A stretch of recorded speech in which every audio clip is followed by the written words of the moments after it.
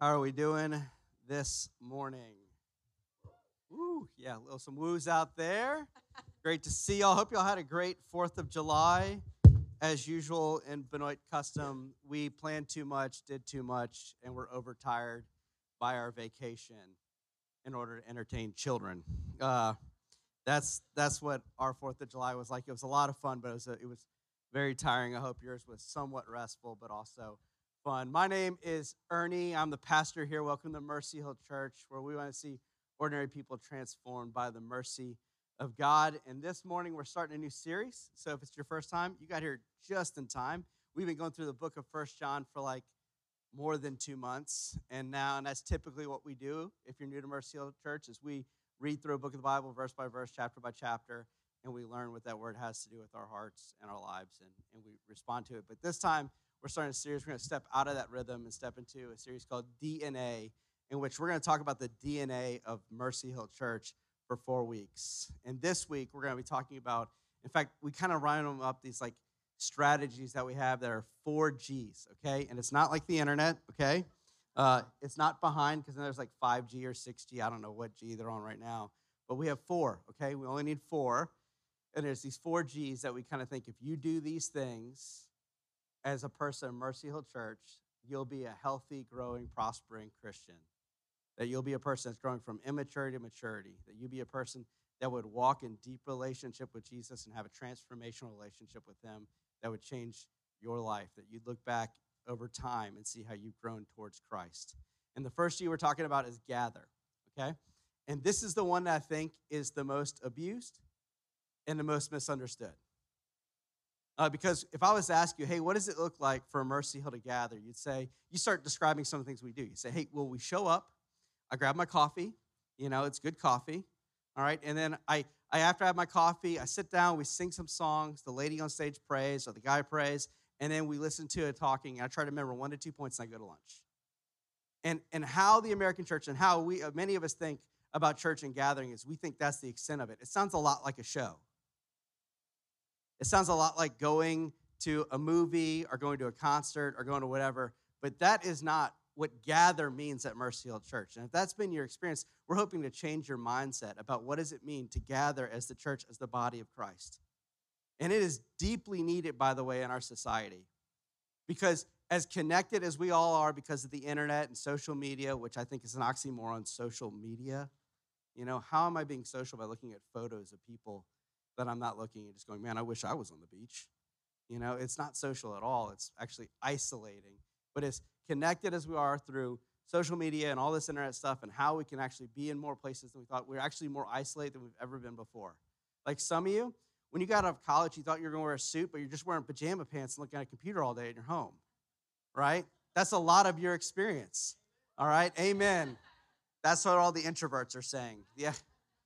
The extroverts joined Cohatch, They're like, get me around people at this moment, all right? We don't even go to movie theaters anymore because they just go direct to stream. We'll go watch on our own. I don't want to go there and be around people while somebody's loud in the theater. We don't even go to the grocery store, some of us. We just order our food on Amazon, or we order our food on like the Walmart delivery or whoever you use, and you don't even see the person that delivers the food. They just drop it off at your door, take a picture of it, and send you a text message. They don't even knock at the door anymore and say, hi, here's your food. You see them, you see them walking away to their car, as you're gathering up your milk and all this other stuff that you don't want to be on the porch very long. See, it's caused a lot of convenience in our life, but one of the things that's really caused in us that we don't realize is that there's a health epidemic in our society of loneliness. Like they did a study I was reading about, it was shocking. It said that 63% of men and 58% of women feel predominant feelings of loneliness. That means if we just stood up 10 of you, there's a good chance 6 of you are going to say, yeah, the main way I would describe myself is lonely. And social media doesn't help with it because of people that say that they're heavy users of social media, which is 3 hours or more, which that would describe a lot of us, I think, if we just look at our phones, where it tells us what we're spending it on. It would say it's 73% of them would say they feel the predominant feeling they have is loneliness. And those who use it lightly, use internet lightly, 52% of those would say that. And it's not just those that use social media. In fact, it's loneliness is affecting our communities in ways that we never thought of. You know who the most lonely generation is? Generation Z. If you're under 22, that's your generation. You have more activities than all the other generations combined that you can do to socialize you with other people. But the predominant feeling you feel in your generation is loneliness. It's crazy. We're more connected, but even more disconnected. This is even bleeding into our churches. I know that there's so many of you here this morning that you don't know 5 other names in this room. You sneak in, you sneak out. You view church as like TV. You tune in, and then it's time for lunch. Guys, I believe God has so much more for his people than to catch a good 30-minute sermon. Or 4 songs or 5 songs that are great to sing with other people. I think this time, and as the church is meant to gather, is meant to do so much more in our lives than we allow it to do because we mishandle it. I mean, I was reading Hebrews 10, verses 24 through 25, and he was talking, and here the writer is talking about gathering. He says this is what their gathering says, and let us consider how to stir up one another to love and good works, not neglecting to meet together as a habit of some, but encouraging one another, and all the more as you see the day draw near. Just look at the aspects of that. Does that describe you and your engagement at our gatherings? Not is somebody doing this to you, but are you doing it to someone else? Because it's really easy for us to go like, oh, this doesn't happen here and they don't do that. But for you, like, are you stirring up people in love this morning? Are you encouraging your brothers and sisters in Christ? Have you gone deeper in a conversation than, hey, what'd you do this weekend? How's the coffee?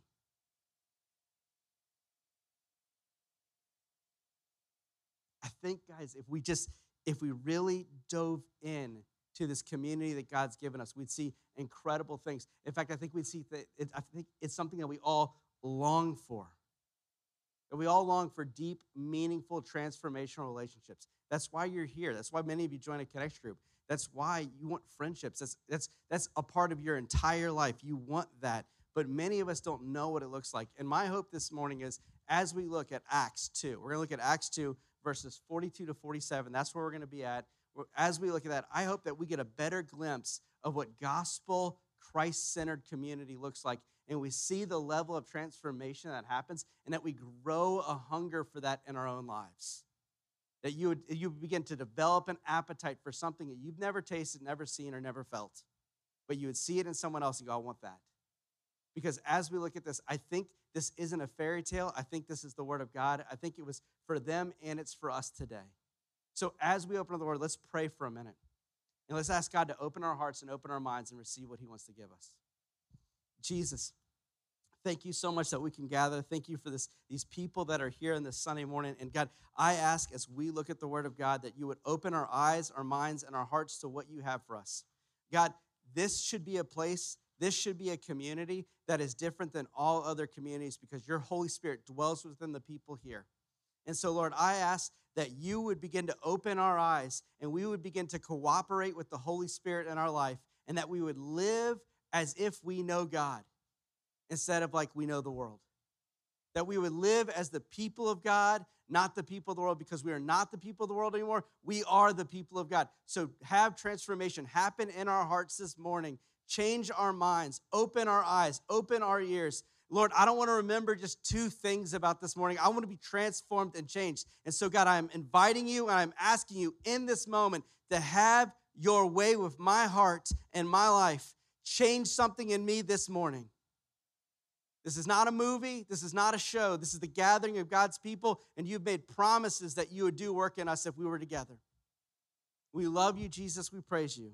Amen. All right, Acts 2, verses 42 to 47. Let's read it together. He says, and they devoted themselves to the apostles' teachings and the fellowship, to the breaking of bread and the prayers. And an awe came upon every soul, and many wonders and signs were being done through the apostles. And all who believed were together and had all things in common. And they were selling their possessions and belongings and distributing the proceeds to all as any had need. And day by day, attending the temple together and breaking bread in their homes, they received their food with glad and generous hearts, praising God and having favor with all the people. And the Lord added to their number day by day those who are being saved. Let me just stop for a second. Doesn't your heart long for something like that? Like, don't you just go, wow? Maybe there's a moment where you just look at it and you're like, I'm just in complete disbelief that that could actually happen. That sounds like a fairy tale. It sounds like the end of every Disney movie, that all of a sudden the hero shows up and they live happily ever after, and they live like this. And here's this little glimpse that we have of Christian community, not in the midst of happily ever after, but actually at the very beginning in the middle of extreme persecution.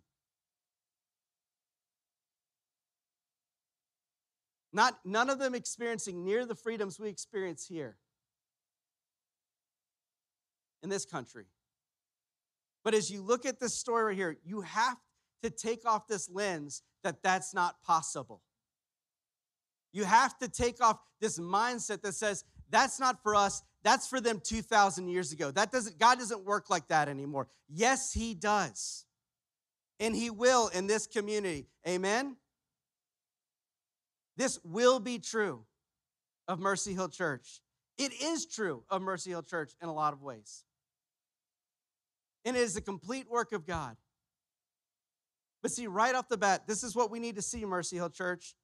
Community that revolves around the word, work, and people of God is transformational. Community that revolves around the word, work, and people of God is transformational. You have to see that. Transformation is not an individual endeavor. It's not a solo sport. It's a community project. That's what we see in the gospel over and over and over again. Transformation in individuals is a corporate work of the people of God because God loves to work through people. Every single one of you became a follower of Jesus because someone shared the gospel with you. God used someone in your life to start the work, and now the sanctification that will happen in your life will be because of other people in your life. It is not a solo sport. It is a team sport. See, community, and you're like, okay, Ernie, what is gospel community and how is it different? Well, look at the word community. What the word community means is a group of people that actually live life with one another. Now, we've diluted that word community in our society because we call just about anything where people are actually interacting community. We'll call social media communities. Like people get mad at my wife because she doesn't like their photos enough. And she's like, I haven't talked to you in months. But their community in their mind is built around their social media. Some of you, your community is built around a video game you play or something that you do, and you say, I have an online community. It's not community. Because there's too many layers between you and that person to actually live life with them because you're hiding behind a screen and they're hiding behind a screen. There's too many things. Listen to me. If you come with me, you know how you're living life with me. You show up to a 9-year-old's baseball game with me, you're going to see me sin. My wife's the one laughing. She knows it's true. I can't present a perfect picture of myself. I can't turn myself off in the middle of a game that I'm there with my son. You come into our house and eat dinner with us, you're going to see us both sin at our children. And you're going to see our children sin a lot.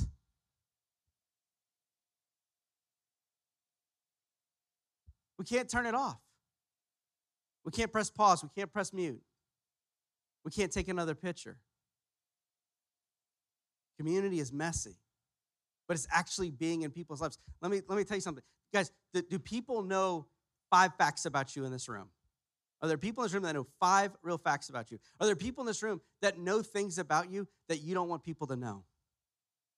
Are you actually known? Are you actually in community? Or are you just sitting in a chair? You know what's different about gospel community? Is the purpose. Gospel community is a community of believers that help one another transform into the likeness of Christ. See, if you look at that in 2 Corinthians 3:18, it says, and we all, with unveiled faces, behold the glory of the Lord and are being transformed into the same image from one degree of glory to another. For this comes from the Lord, who is the Spirit. Did you catch what Paul said right there? That you as a Christian begin to transform from one form of glory to another.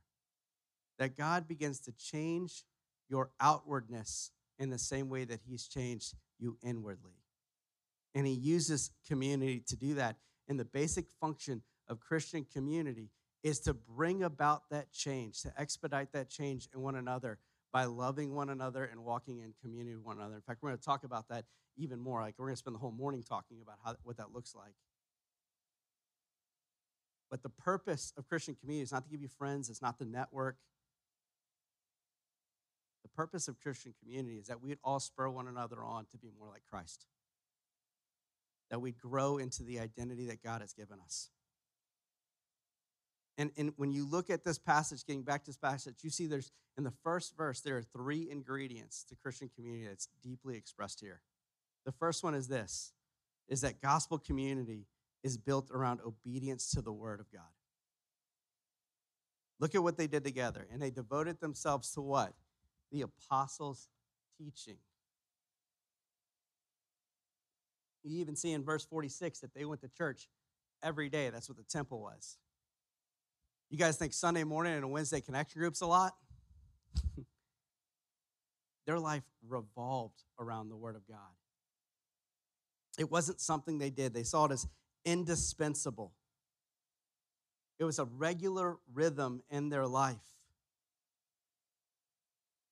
They understood Hebrews 4:12 that says, for the word of God is living and active, sharper than any two-edged sword. They understood 2 Timothy 3:16 that says the Spirit, all Scripture is breathed out by God and is profitable for teaching and reproof, for correction, and for training in righteousness, so that the man of God may be complete and equipped in every good work. The word of God, guys, is more powerful and impactful than you could ever imagine.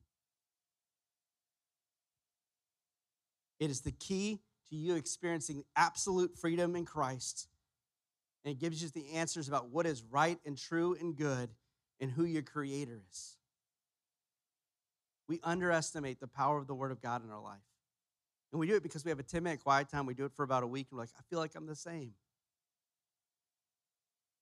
But what if you grew your appetite for the Word of God? What if you grew your appetite and you continue to consume more and more and more and more? See, these people didn't just occasionally read the Word of God. What does it say? They devoted themselves to it. You want to see devotion? Look at a mom caring for a sick infant. I'll never forget watching my wife care for our youngest Gracie when she was an infant. She got a stomach bug. She had to stay up with her all night, just with her on her lap. And every time that Gracie would, she was too young to do anything. But every time that she would start to move or stir, like Laura had figured out the feeling that she would do, like the movement she would do right before she would throw up, and would put her head over the bowl and just did that all night. That's devotion. You want to see devotion? Look at an athlete. I remember one day I got out of the car by the LSU lakes, and a lot of people ride bikes and run around there. And these 2 guys come riding by me. I just catch a snippet of their conversation. And it's this older guy talking to a younger guy. He says, hey, once you commit to this, he goes, that's it. Everything in your life revolves around this. The way you eat, the way you sleep, what you drink, even how you use the bathroom. You use a different word. And he was just talking to a younger guy. It was a coach talking to a younger guy about how to be a better bike rider.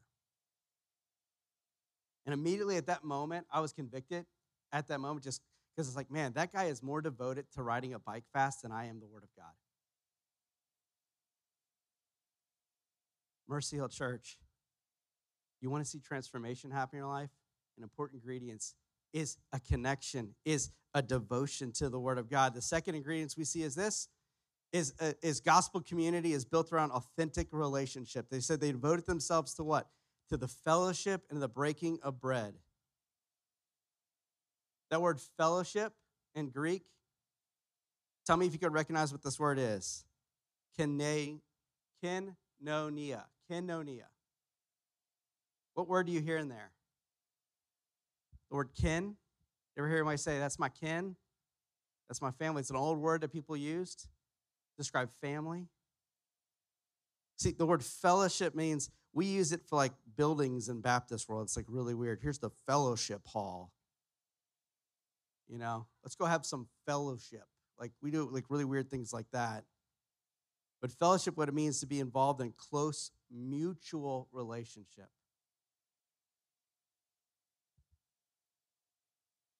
If you're going to have a transformational community, it has to revolve around the Word of God, but it also has to revolve around you being known and you knowing others. If you're not known, you can't be changed. You can't be transformed.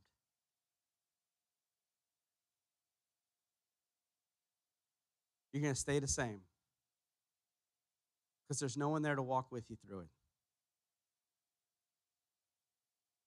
And look how they did. They broke bread. They had meals together. They got in the Word together. They were regularly with one another. Guys, gathering matters. The third ingredient is a commitment to pray together. Said they devoted to what? To the prayer, meaning they were praying regularly as a community. They were praying the Lord's Prayer, and they were praying and asking for God to do something in their life. I heard this about prayer. I think it's absolutely true. It says prayer is an expression of dependence, and when the people of God really find their need, you will find them flocking together to pray. A neglected prayer meeting indicates very little recognition of one's true need. I'm going to say something. When we get together and you start having authentic relationships with other people, you're going to start realizing how much you need to pray as a group. Because you're going to need God to do something in your life that you can't do. And they did these things daily. What if it's this, guys? What if we don't see much transformation in our lives, in our community, because we do what we should do regularly, we only do it occasionally. And what we do occasionally doesn't make the difference. It's what we do regularly that makes the difference. Transformation happens gradually over a long period of time of regularly walking faithfully with the Lord. Now, 42, we see the ingredients of community, but 43 through 47, we see the outcomes. All right, let's read through it again. Here's the outcomes of transformational community. And awe came upon every soul, and many wonders and signs were being done through the apostles. And all who believed were together and had all things in common. And they were selling their possessions and belongings and distributing the proceeds to all. And any had need, and day by day, attending the temple together, breaking bread in their homes, they received their food with glad and generous hearts, praising God and having favor with all the people. And the Lord added to their number day by day those who were being saved. Okay, so the first thing you see when you see this outcome, here's an outcome of transformation. Many of us go, okay, verse 43, we see signs and wonders. And yes, signs and wonders were happening through the apostles. But I would argue this, that verses 44 all the way down are signs and wonders that are amazing. Like, look at verse 44. Here's the first outcome, unity in place of division. It says this, and all who believed were together and had all things in common. That is a miracle. That is an absolute miracle. We live in a world that is so divided. We live in a country that is so divided. It's black, white, left, right, west side of town, east side of town. Whatever it is, we'll draw a line in the sand and we'll separate and we say those people are the bad people. We'll do it. In every situation, we look to do that. It is an absolute miracle to see a community of people that are absolutely different united together instead of divided. And this kind of transformation, guys, it only comes through the work of Christ. It only comes through the church, the gathering of God's people. Listen to me, I don't care what your teacher says. I don't care what your professor says. I don't care what politicians or activists say. None of this kind of change is going to come through policy, governance, education, or having a different perspective. Because all those things just change the outside, they don't change the inside. The problem with man is not that we don't understand one another. The problem is we're deeply sick with sin and our hearts are broken, and we need God to deal with our broken hearts. We don't need new policies. There's not going to be a politician that's going to make things right. Only the gospel can bring about a community like this. Only the work of God. Your issue is not a policy. It's not a rule issue. It's not if we only saw things this way or if we prescribe to this philosophy. The only thing that this is going to happen is if God does something in our heart. And you may be like, Ernie, yeah, but those things will help. Guys, have you forgotten Psalm 127? What does it say? It says, man, if the Lord does not raise up the house, then the builder builds it in vain. If the Lord does not watch over the city, then the guard watches in vain. We need a work of God. And when we come to Jesus and the gospel works in our heart and transforms us and changes us, guess what, guys? That's the work of God we need. See, the gospel is this, is that me and you are sick and dead in our sin, but Jesus died for our sins so we can have life in his name. Now, here's the gospel for the Christian right here, that once you become a Christian, guess what? You're a new creation. You are not who you were anymore. And let me say that again. You are a new person. See how the gospel brings us together is it takes away the things that divided us and brings us into the same person. In fact, when I say new person, I really mean new person. You are a new ethnicity. You belong to a new family.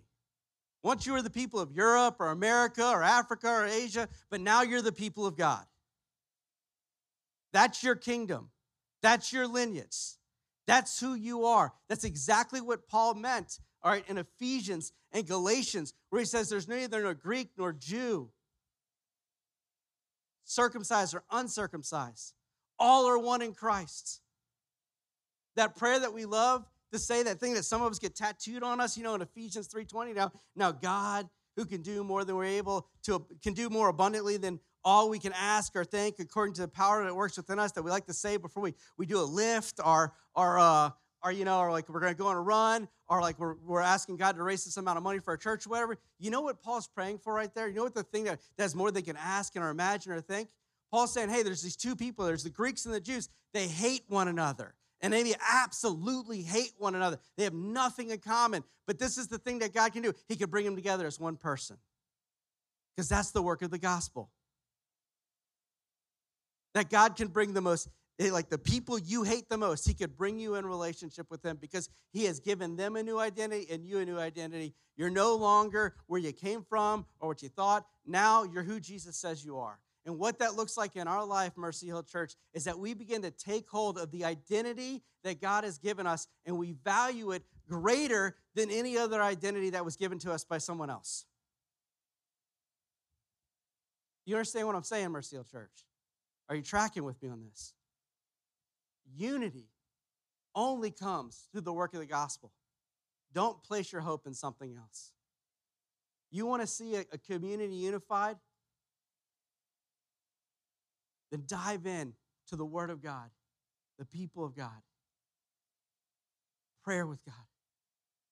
Those are the ingredients for creating unity right here. Secondly, radical generosity. Look at verse 45. And they were selling their possessions and belongings and distributing them and the proceeds, I can't read right now, to all as any had need.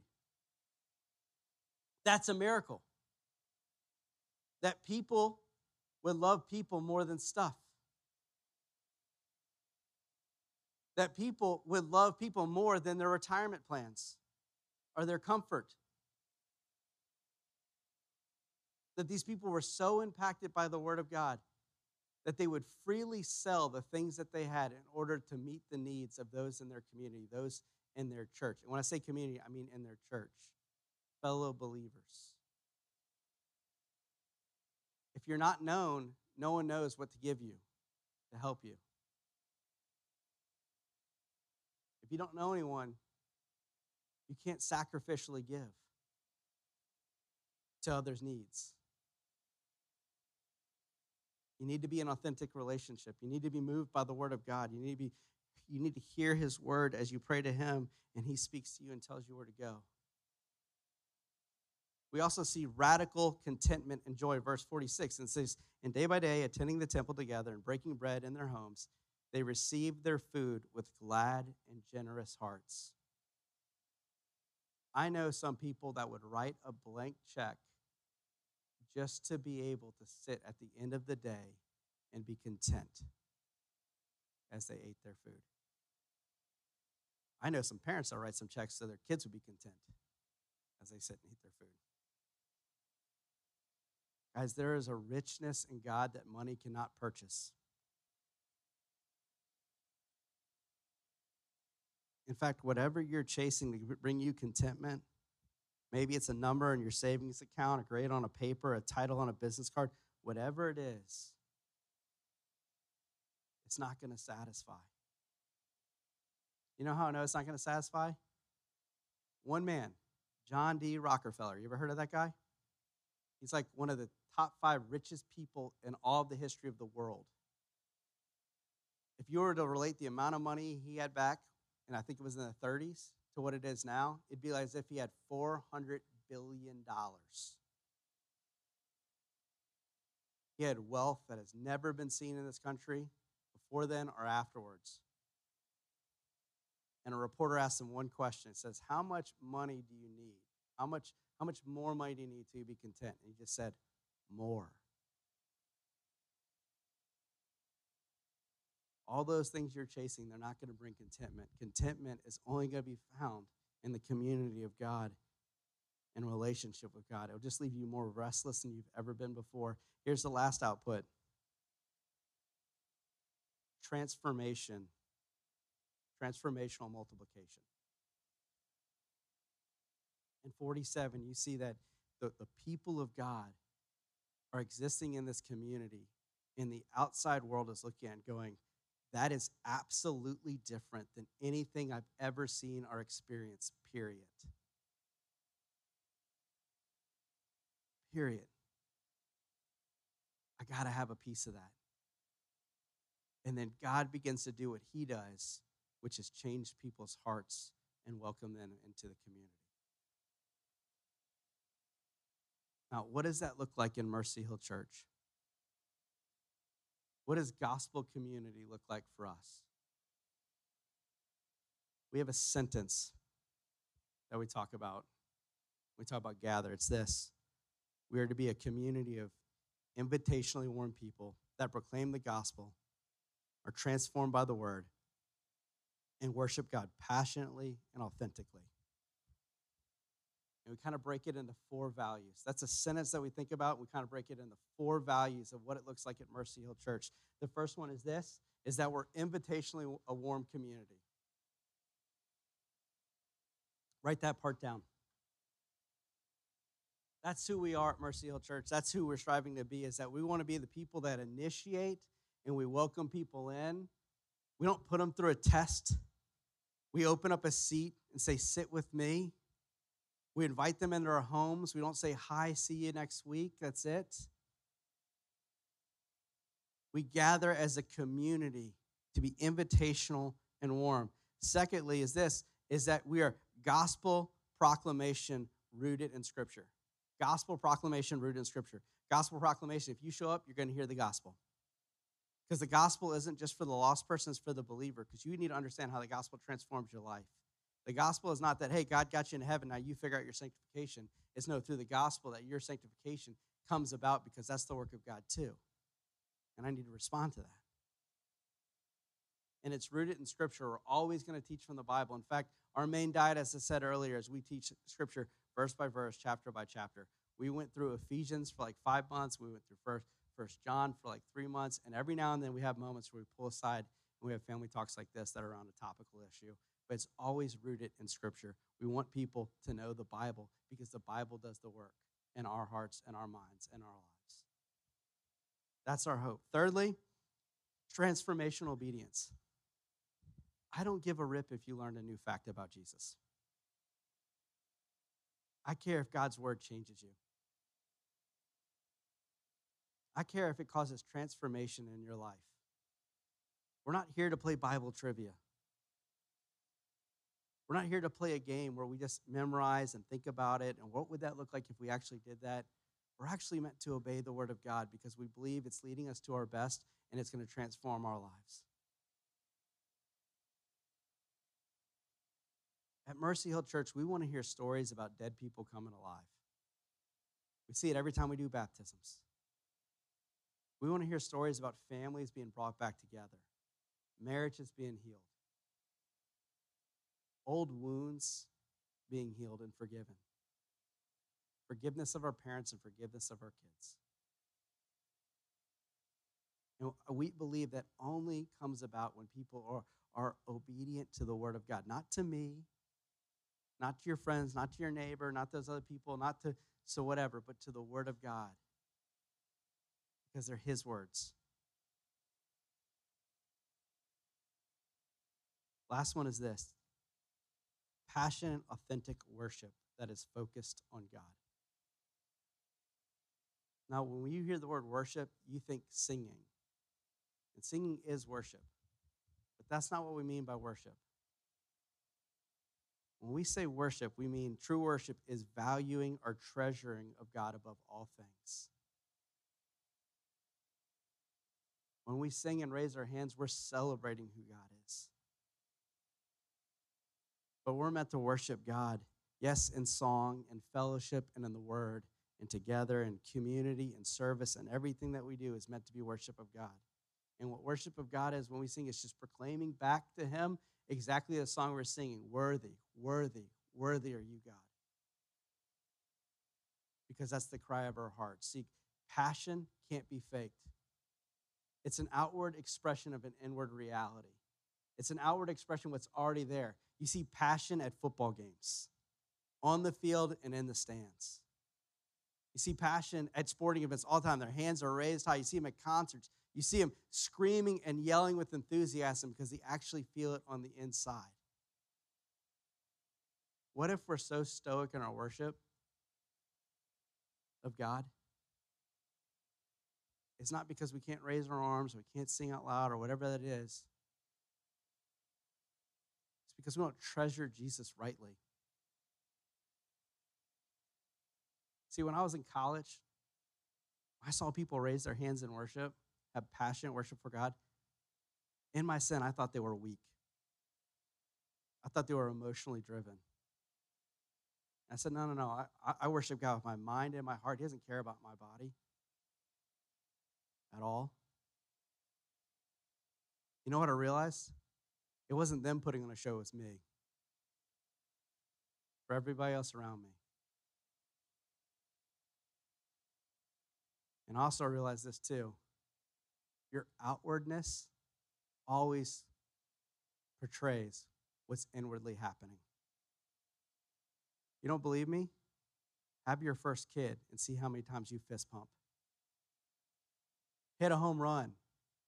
You're going to flip that bat.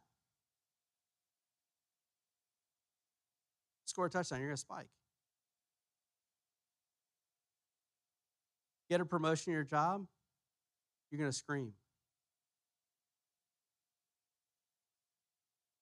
You're going to pronounce worship to something.